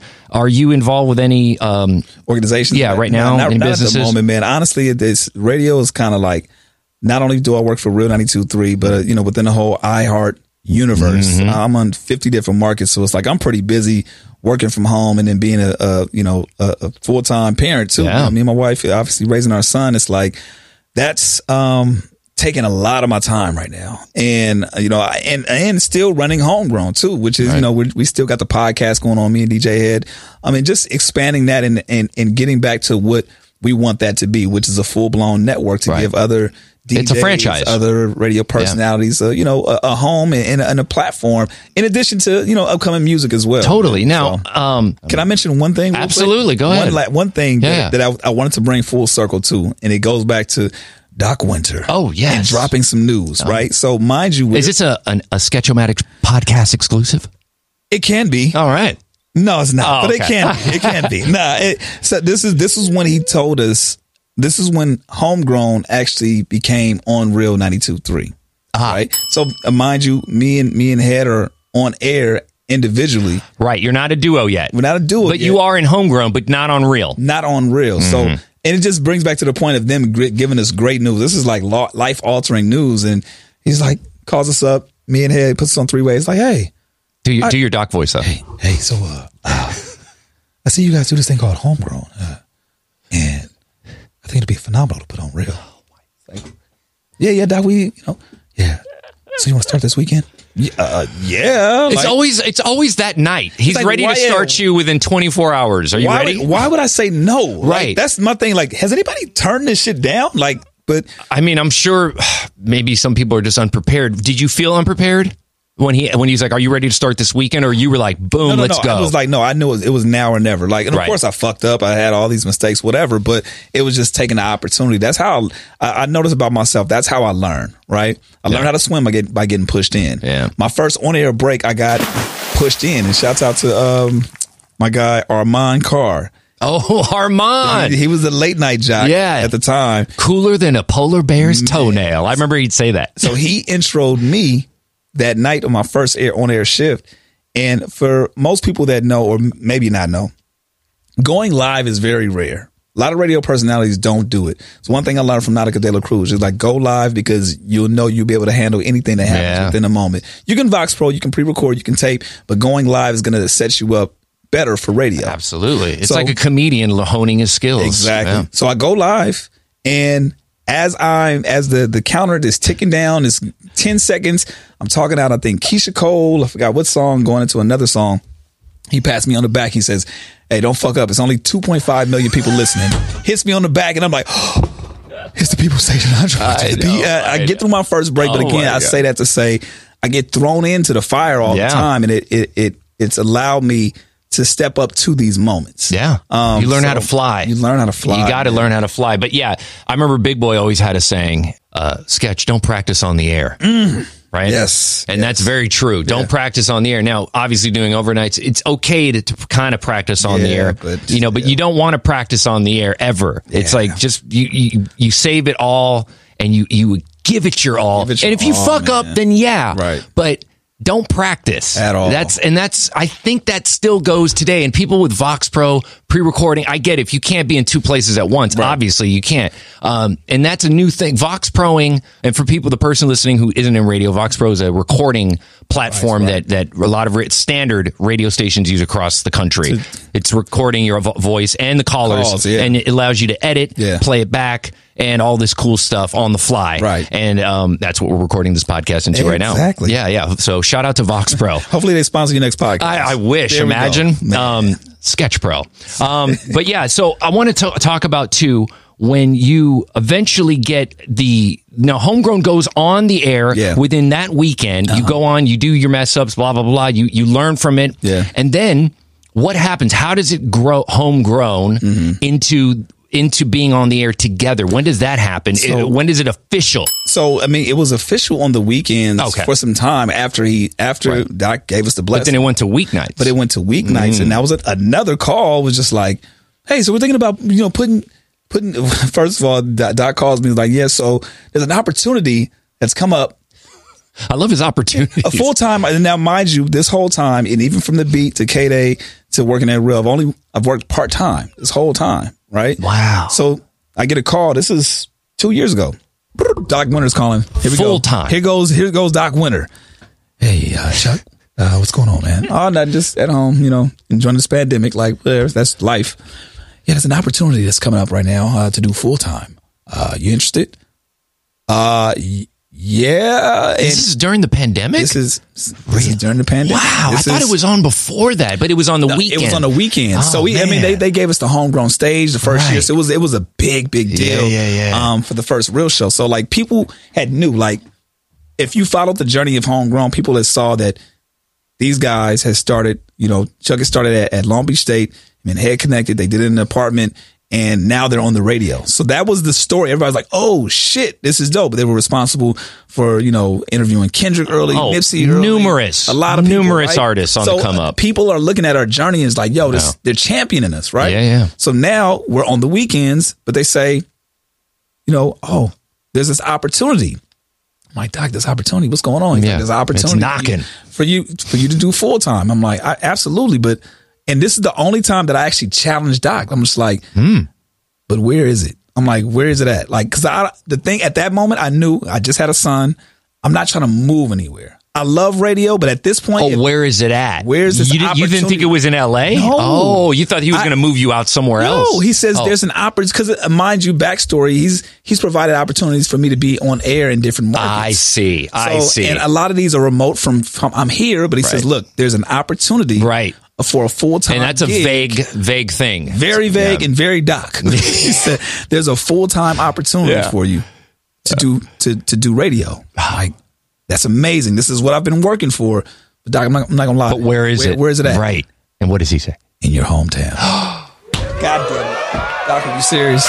You get a chance to be on LA radio during the week?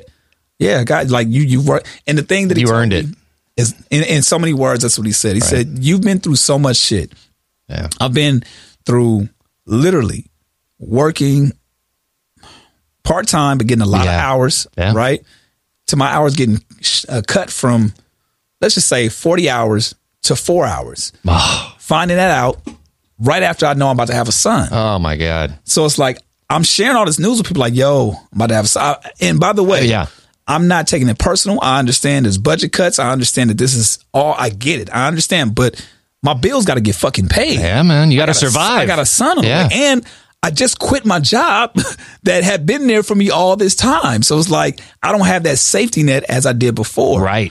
So all of these things are happening. I'm saying that to say that Doc found a way, and he always does this. He found a way for me to get opportunities in other markets, right? So that's why I'm in 50 markets as of right I wanted now. to ask you about that. Started off because of that. And where are you at now? Can we name some of the markets you're in currently? Atlanta. I'm in Chicago. I'm in Philly. I'm in Nashville. I'm in Detroit. Damn. It's a lot. That's awesome, There's a lot man. and it's an amazing Did you sign a contract? Not for that. I see. Not for that. So those are the things that were getting me by right at the time when my hours got cut. Yeah. So it's like, hey, it made up for it. Yeah, it's like this market, we're gonna put you over here, put you on custom, put you on format center, and for people that don't understand, it's basically in just different markets. You can work from home. Right. It's voice tracking. It's what EJ does. Exactly. It's what Raph does. It's part of what people do in the iHeart universe. Yeah. But voice tracking is part of the gig now, which is awesome, though, because you're in these different markets. Right. And you're recording from home. Do you have a Vox Pro at home? No, I don't. What do you use? I use a Rodecaster. Are they all hip-hop markets? They are. There's a couple of them that are classic hip-hop, but for the most part, it's all hip-hop. Yeah. Everything's hip-hop. Everything's hip-hop. And would you want to work in other formats, or you think you're only... I've done the R&B, like adult AC. Yeah, urban AC. Urban AC. Urban AC. That's the technical radio term for urban it. AC. I've done a couple of markets there, but it's just been like fill-in work. But I for sure can do it, but I just don't think that I don't have the love for it. Right, and for me, a lot of my shit is driven from the passion. Like even with, radio and a lot of people saying radios are dying to some aspects. It's not what it used to be. It's not what it used to be. You're right about that. It's not the same mystique it used to have back in the day. So let me ask you, with your podcast, where can people, if they're not familiar, I'm surprised if anybody's listening to my podcast and you don't know about Chuck Dizzle's podcast, that's just absolute blasphemy. Stop blowing smoke up where do you asses. Where do you have your podcast at? It's pretty much everywhere you can get podcasts. Apple, obviously, Spotify. It's on SoundCloud. You get the iHeart app. Now, you're on iHeart, right? What's funny is that we get a lot of plays on the iHeart app. The Sketch-O-Matic Show podcast is only on Spotify, Apple Podcasts, and a handful of others because I go through Anchor by Spotify. Okay. Right? Shout out to Anchor. Yeah. I wanted to get it on the iHeart Media or iHeart Radio app. Yeah. But you have to go through this other or a few other different platforms that stream, that put your podcast, publish your podcast, and those cost money.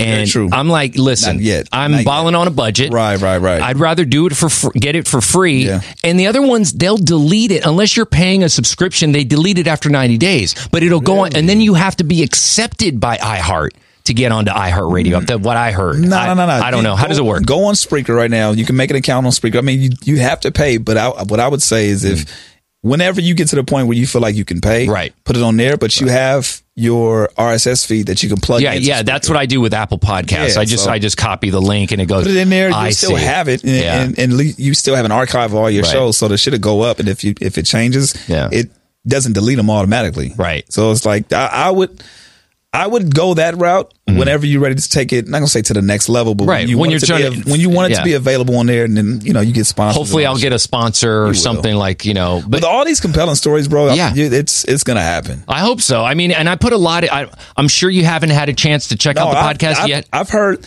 Episode I think 1 and 2. I remember the Busta Rhymes. Oh episode. yeah, that was just me though talking. I didn't have guests, and I would talk to myself on the phone. Remember, like I did a couple of those bits where I'm like, I feel like there was one Maybe I'm just blanking. Maybe it was. There was a trailer. There was a trailer before that you probably heard. It was as a well. trailer, and it was then 7 episode minutes. 1. Yeah, so that's what it was. Essentially, you kind of heard an episode and a half, Gotcha, right? okay. Because the trailer wasn't really counting, and that was me just trying it out. Are you familiar with John Frost? Remember how we talked to you about John Frost, the imaging guru from K-Rock, who now runs Fast Bites Online, and he does imaging for Alt 98.7, and he's the voice of KFI. Fuck, okay. And he was like my ultimate inspiration when it came to imaging. Him and Eric Edwards, who was the voice of Power 106. I think he still is the voice of Power 106. Those guys were just imaging like, they were like gods to me. They were like superheroes. How do they do this stuff?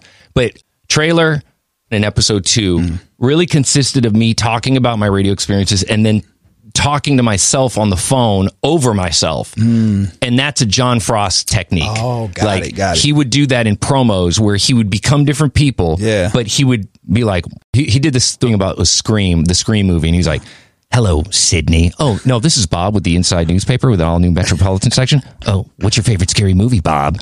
Oh, well, we have an all-new sports section. And then, like, I want to see what your insides look like. Hello, Sydney. This isn't Sydney. What? Hi, my name is Bob. I'm with the Daily News. Do you get the paper? What's your favorite scary movie, Bob? Because we're having a special right now. I want to see what your insides look like. Oh, first thing you'll notice is a completely new Metro section. That wasn't what I meant. Sports? And that to me was so mysterious. Like, obviously it's editing, but I'm like, how does he make it sound like he's cutting himself off? Like it's so bizarre. And Phil Hendry, and then there was other like on-air guys. Stern does it too, where he talks as his mom.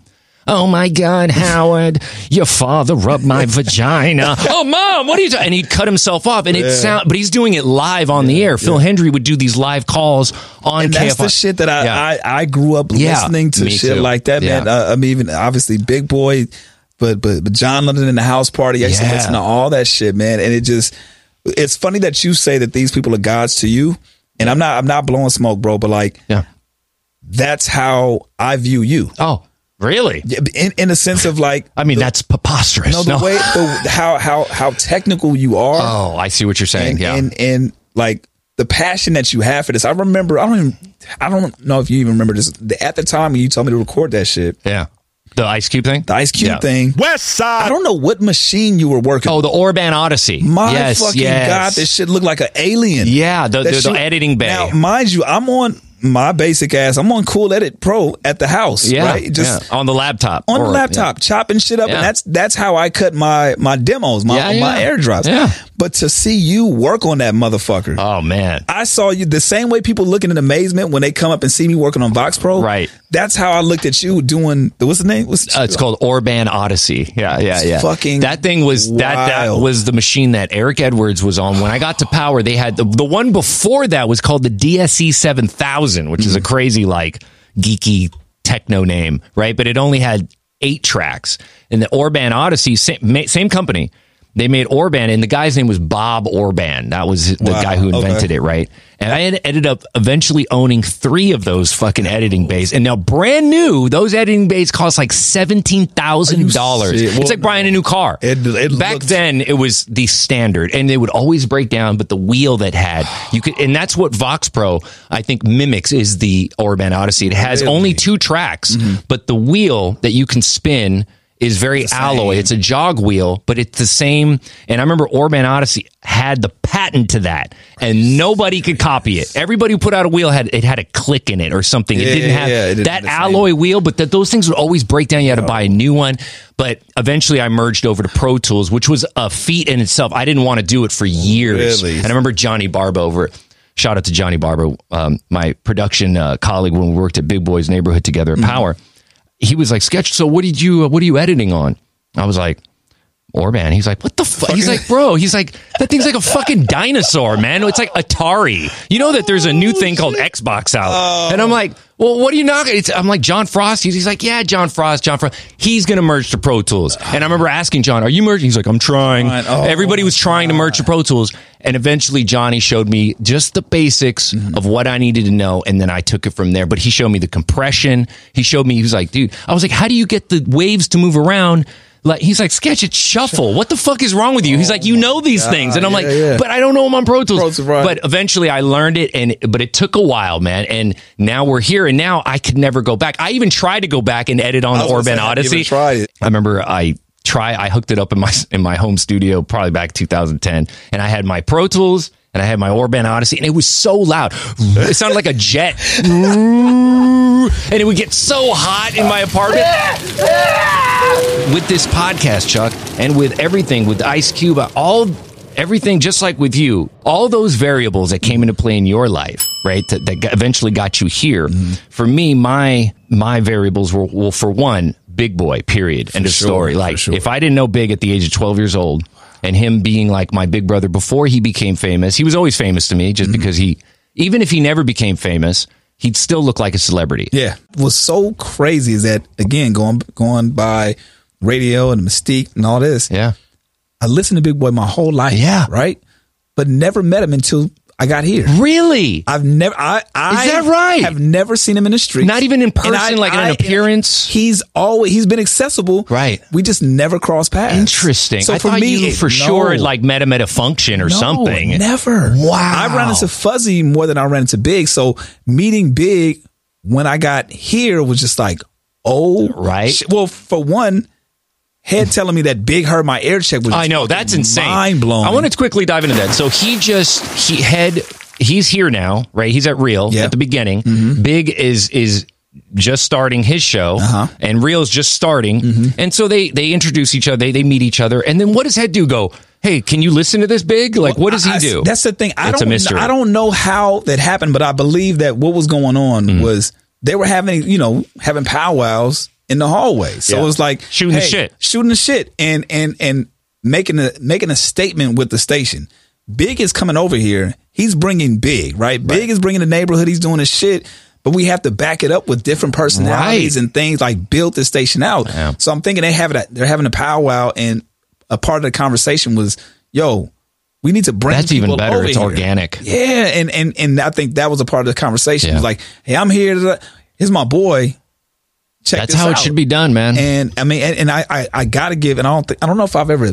I'm pretty sure I've thanked Big numerous times for that. You can thank him again. And I always do. I'm going to thank him again on this podcast just for that moment, because had he not co-signed it, right, who knows where I would be. Exactly. And that's how I feel about the same thing. If I didn't have Big in my life, this podcast wouldn't be happening right now. If I didn't have him in my life, I wouldn't be working in radio. Maybe eventually I would have gotten there if I would have stayed on that. But you see, Big was such a major component that propelled me in that trajectory. Yeah. You see, like the DJing was because of him. Now, I grew up wanting to be a DJ because of DJ Ralph, who was a close family friend, and he had a lot of DJ equipment when I was a little boy, but I was too young.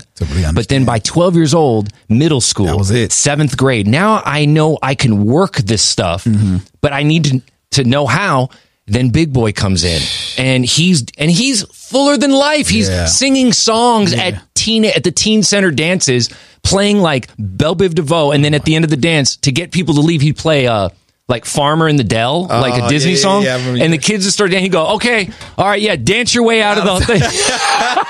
This party's over. So Big, he's like, I'm not going 10 minutes over. What I loved about finally meeting him after all these years, it was like, oh, he's exactly the same person. On air and off air. I couldn't wish for a greater experience. I know. I know. You're very fortunate, as am I, to have that connection, because I feel like not only did he change my life, but he changed countless people's lives just by his very existence. Yeah, which is wild to me, because it's rare that just like Howard Stern, just like other, who is the morning show? Like you said, John London, but I didn't know that guy. But like the Baker Boys. That's what I wanted to bring. Baker Boys single-handedly changed Power 106 to what it is today. Absolutely. Period. Yeah. Like it was LA's hottest dance music before that. You're right. And they played top 40. They were competing against Kiss. Yeah. And then the Bakers came and were like, hey, we got to play towards a 16-year-old Latina female demographic that are having their quinceañeras in their parents' backyard. Wow. That's got to be our audience. Wow. And that's when they flipped in there and played, they play like house music and mixed with hip hop, but it was party. Yeah. And then that just changed everything. It changed everything. Yo. And they brought in Richard Vision. They brought in E-Man. They brought in Vice. They brought in Big Boy. I remember when Big Boy was in the afternoons. I remember when he was at nights. Oh, he was at nights. You're right. He was even on overnights at one point. He just never did middays. I got tuned into him around, I think he was on either 2 to maybe no, it had to be 6 to 10. Yeah. So that's not, that's technically nice, right? Yeah, it's 6 to 10. So I remember listening to him 6 to 10, and then obviously the afternoons. Mornings, it was like the afternoons was one of the better times. I remember because I worked at Groove Radio at the time, and I was on promotions team, just like you. And I would drive the van to the owner's house in Mandeville Canyon, like near PCH, Pacific Coast Highway, out here in Cali, and it would be around 2 or 3. He'd come on, and he'd come on with the KP with the 900 number. And I remember I would sing along, and I would just dream of being able to work with it. I already knew him, but by then he was famous. He was on the air. He was a LA fucking rock star. He still is, but this is the beginning. Again, this is when things weren't as accessible, right? Like there was no social media. There's no social media. This is your form of information. There was no internet. That was it. There was internet. No, it was. But it was. It was 97. It just didn't dial up. Dial up. There was. What was it called? DSL. Yeah, man. I remember when you say DSL to people, they'd be like, "What?" Yeah, it was a very derogatory term. We know that. Yeah. But okay. So I want to close up with this drink of choice. You never were able to tell me about your drink of choice when you were drinking. What was your go-to? It just depends on the moment and the mood, right? So. Were you more of a vodka guy? So I was honestly, I was more of a beer drinker. Me too. Stella. I like Blue Moon. Oh, yeah. I did Blue Moon for a while. My shit. Yeah. Hard liquor, it was French Connection, which is... it's vodka. No, right? No. It's cognac and... I'm thinking of Grey Goose. A French Connection is a cocktail made with equal parts of cognac and amaretto. Liqueur. Yes. Oh, how could I forget? Isn't that still flammable? Probably. Yeah. Actually, it is. Yeah.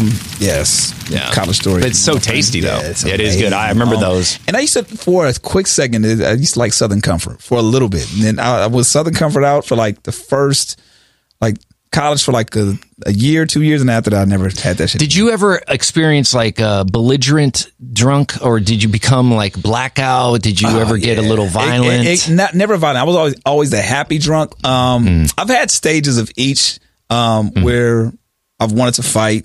Very, very, very little of that. Like that probably happened maybe like 1 or 2 instances. People can have those stories of that happening. I was the happy drunk. But I also, again, going back to your point as far as like those that are of age that drink. Right. Understand that your tolerance changes as you get older. Oh, yeah. So the things that I could do in college, knocking back multiple shots, I couldn't do that years later. Yeah, so it's like I would black out. I would not remember. I would be like, oh shit, how did I get home? Right. Little shit like that. I hated those moments. Yeah.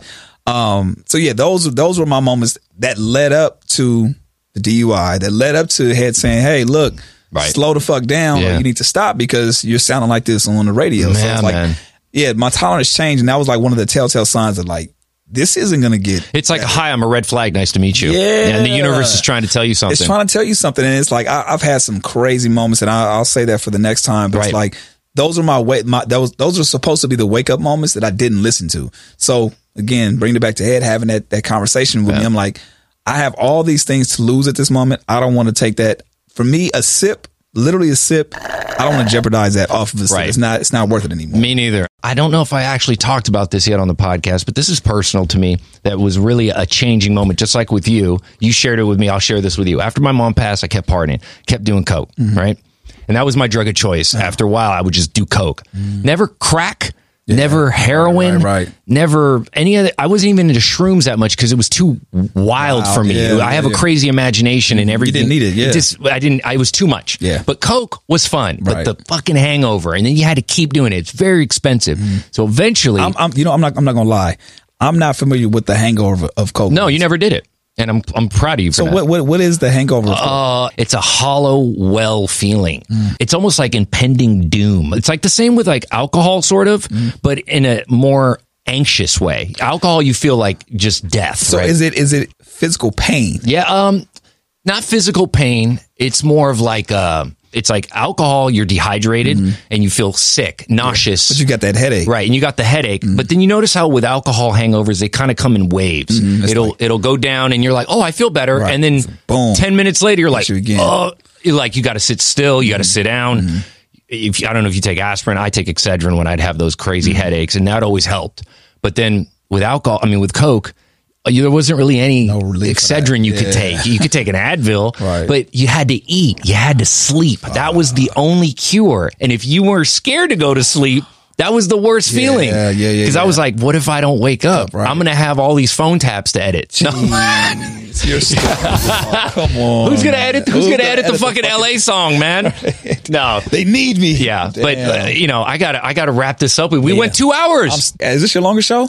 For sure. Fuck, for sure. But you know what? This is very compelling. Don't apologize. Dude. I apologize to you for one, the blowing up at you at 100.3 the beat. Stop apologizing. And I'm sorry for keeping you here for so long, but I really am excited to have you on for this amount of time because this is more of a very personal podcast episode. This was a catch up for us as well, man. We haven't seen each other in a while, so it was good to just reconnect and just talk about these old stories, bro. And just, it's great to kind of just relive these moments. And again, it shows me why I'm doing what I do now. Yeah. And I love, I love it.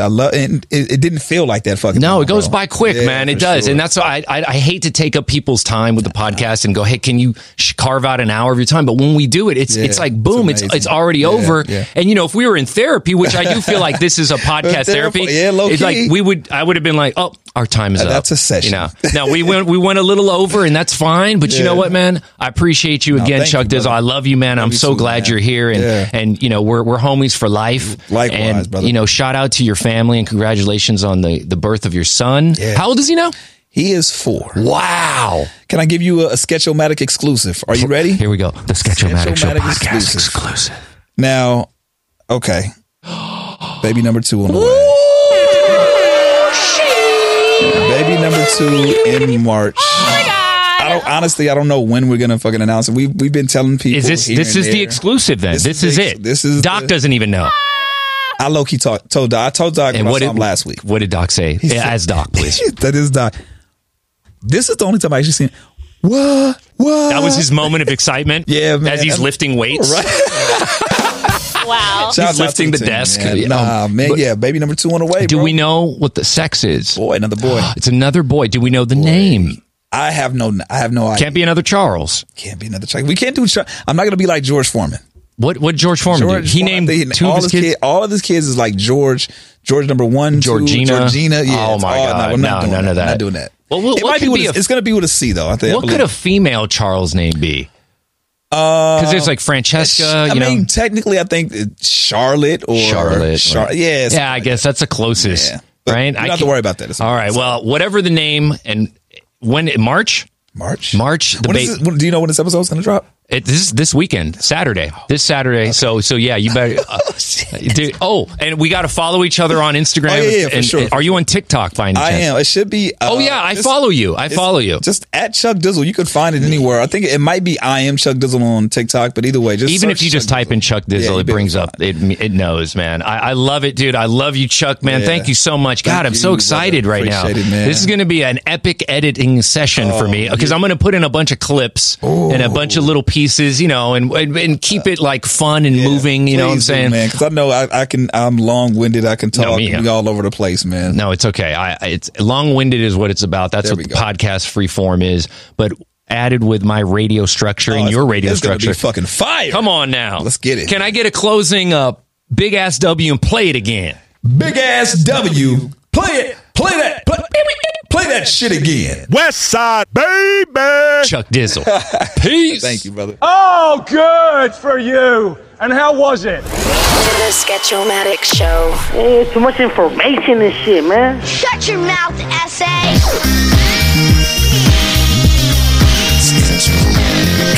Okay, bye.